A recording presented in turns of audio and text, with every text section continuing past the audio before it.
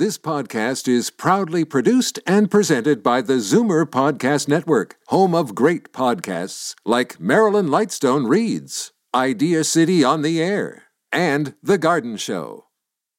You're listening to an exclusive podcast of Fight Back on Zoomer Radio, heard weekdays from noon to 1. You're listening to an exclusive podcast of Fight Back on Zoomer Radio, heard weekdays from noon to 1. Fight Back with Libby Znaimer on Zoomer Radio.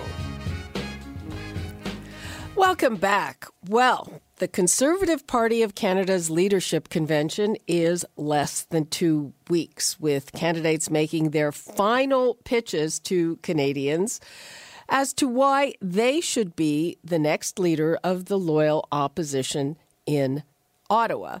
Michael Chong is MP for Wellington-Halton. He's widely considered to be a red Tory, and the conventional wisdom is that he will be hampered by his support of a carbon tax. But interestingly, a recent poll by Nanos Research has shown a surprising fact, that when people are asked who they think among those leadership candidates has the best chance of beating Justin Trudeau in 2019, the top two choices are Maxime Bernier and Michael Chong as the front runner. So with that in mind, let us go to Michael Chong. Hello. Hi, Libby. How are you? Fine. How are you? Good. Well, what do you make? A lot of people call you a red Tory. Is that a good thing or a bad thing? Is it accurate? Well, I don't describe myself that way. I think these old labels don't really apply anymore. You know, we have a Republican president in the United States who's against free trade. We have, other parties in Canada on the left to center that support it. So I think the whole political spectrum has changed dramatically. Basically, I believe in a more democratic, a more prosperous, and a greener Canada. And I believe in conservative principles to get there, such as free markets, smaller government, balanced budgets, and lower taxes. Now, this contest is decided by members of the Conservative Party. You've been booed on the stage because of your support of a carbon tax, but you also say that you don't think that any party that doesn't have an appropriate plan for climate change has any chance of winning. Mm-hmm. Well, Libby, whenever you put forward bold and ambitious policies, it's going to elicit strong reactions, both against and in favor. We decided in this leadership race that we wanted to put forward a bold and ambitious agenda for the country, an agenda that would not only make our economy greener, but also create more prosperity. And, of course, there are strong opinions on it. We have an example in Canada of how a carbon tax can work, and that's the province of British Columbia. BC implemented a revenue-neutral carbon tax back in 2007. It's been in place for about 10 years now. It has produced amazing results. BC has reduced emissions. It has the lowest income taxes in Canada, and it has the fastest growing economy. So the BC model proves that you can both reduce emissions and grow the economy. It's a model that I want to export to the other 9 provinces in the Federation. And why do you think there's so much resistance to it in your party? Or do people deny climate change? What's the deal?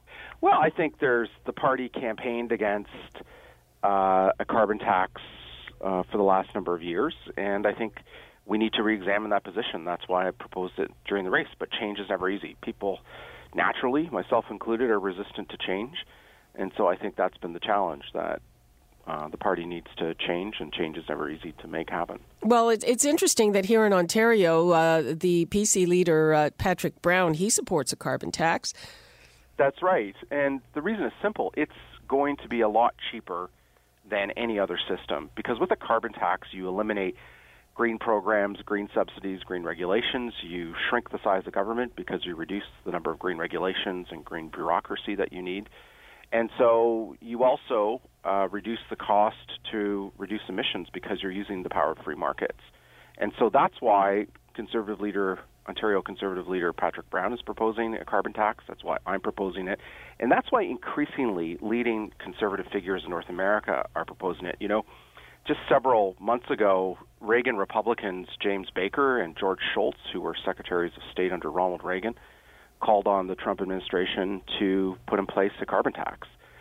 Mark Cameron, who's Prime Minister Harper's former head of policy in the Prime Minister's office, supports my plan for a carbon tax, and Preston Manning has long called for a price on carbon through a mechanism like a carbon tax. So increasingly, I think Conservatives are coming over to the point of view that this is the best way, the cheapest way, the most conservative way to reduce emissions.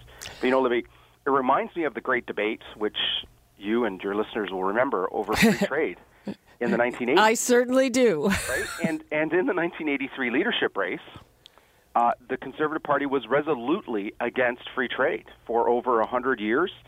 From John A. Macdonald all the way till 1983, the Conservative Party's official position was anti-free trade.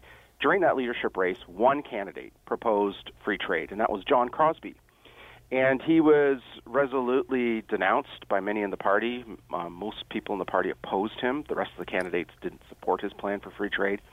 But 5 years later, the party did a 180. And in the 1988 free trade election, the Conservative Party embraced the North American Free Trade Agreement. And we've never looked back. And so to me, the issue of carbon pricing and how to reduce emissions is the same kind of debate, and that's why I've put forward the proposal I have. Now, you want to drastically reduce personal and corporate income taxes, tax rates, and the number of brackets. Just very quickly, can you explain that? Yeah, so basically we want to introduce one of the largest income tax cuts in Canadian history, an $18 billion income tax cut that we would introduce in our first budget 6 months after the next election. We would reduce, in conjunction with that deep income tax cut, we would also reform our personal and corporate income tax system to eliminate a lot of the deductions, loopholes, and credits that have built up over the last 30 years. We'd flatten the system from the current 5 federal brackets down to 2.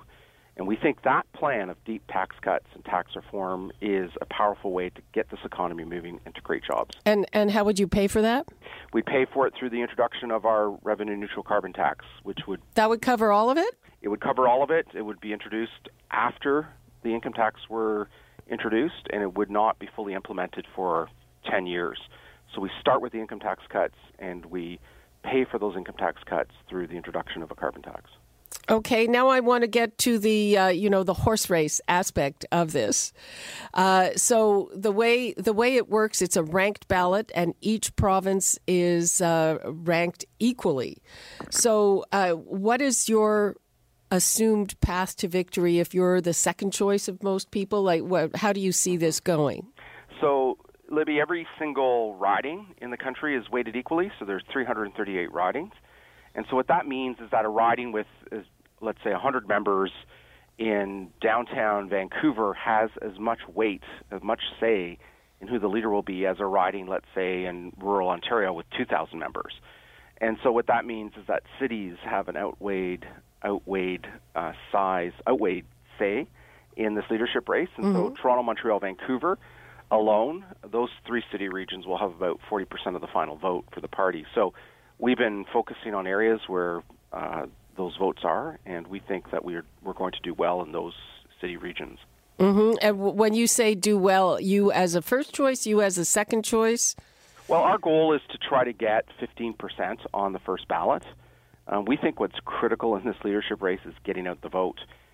In the last leadership race, when Mr. Harper won back in March of 2004, only 37% of Conservative Party members actually voted. And so we expect somewhere in the same range to vote.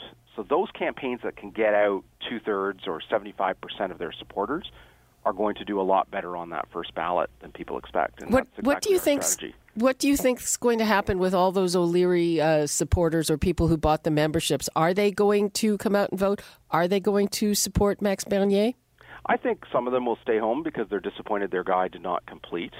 I think some of them will go to Maxime. I think some of them will come to us. In fact, I know some of them have already come over to us. Some of the organizers that Kevin O'Leary had in New Brunswick, for example, in the Miramichi, have joined our campaign to support us. So I think a lot of those votes will scatter across all the different candidates, and some of them will stay home. You're on record as saying you would not contemplate doing something, getting together with other candidates to stop Max Bernier. That's right. I think it's up to party members to decide who the leader will be. I trust their judgment. I also don't think it's productive to try to stop any one candidate. I think we have an election for leader for a reason. It's up to those party members to make that decision. I also don't think coalitions work in this kind of a leadership race. You know, it's not like the old delegated conventions of decades past where you'd have some 3,000 delegates at a national convention, and those 3,000 delegates voted on who the leader would be. and where, a particular candidate might have the support of, let's say, 300-400 delegates and could cajole those delegates to go over to a particular other candidate. We're in a leadership race where there are 260,000 party members. They're going to make their own mind up about who they will support in this race, and I think as a leadership candidate, we should respect that. Mm-hmm. And do you think that he's the front runner? Should he win, do you think his libertarian ideas are too radical for Canada? Well, I think I've said to people in this race that if you don't like some of the extreme policies that Maxime Bernier has proposed, you should take a look at Michael Chong's policies. Uh-huh. Some of the policies he's proposed, I think, will not win us the next election. For example, he's proposed to eliminate federal funding for public health care. Public health care is Canadians' most cherished social program. It consistently is the most important political issue for Canadians, and I think proposing to eliminate federal funding for public health care is a non-starter. He's proposed to, reopen the equalization formula. He's proposed to, do a number of other things that I think would lose us votes in the next election. Okay, in 20 seconds, what would you like to leave us with? Well, I'd like to leave you with the pitch that I think I've got the experience and the program to take the Conservative Party forward. I'm a kid of immigrant parents from a Chinese immigrant father from Hong Kong and a Dutch immigrant mother from the Netherlands. I'm married. My wife and I have 3 young boys, and we live on a farm in southern Ontario. So I represent, the best of what this country is all about. And if people support me for leadership, my commitment is to build a much bigger, inclusive Conservative Party that can take on the Liberals and win in 2019. Okay. Michael Chong, good luck to you, and thank you so much for being with us. Thanks for having me, Libby. You're listening to an exclusive podcast of Fight Back on Zoomer Radio. Heard weekdays from noon to 1. You're listening to an exclusive podcast of Fight Back on Zoomer Radio. Heard weekdays from noon to 1. You're listening to an exclusive podcast of Fight Back on Zoomer Radio. Heard weekdays from noon to 1. This podcast is proudly produced and presented by the Zoomer Podcast Network, home of great podcasts like Marilyn Lightstone Reads, Idea City on the Air, and The Garden Show.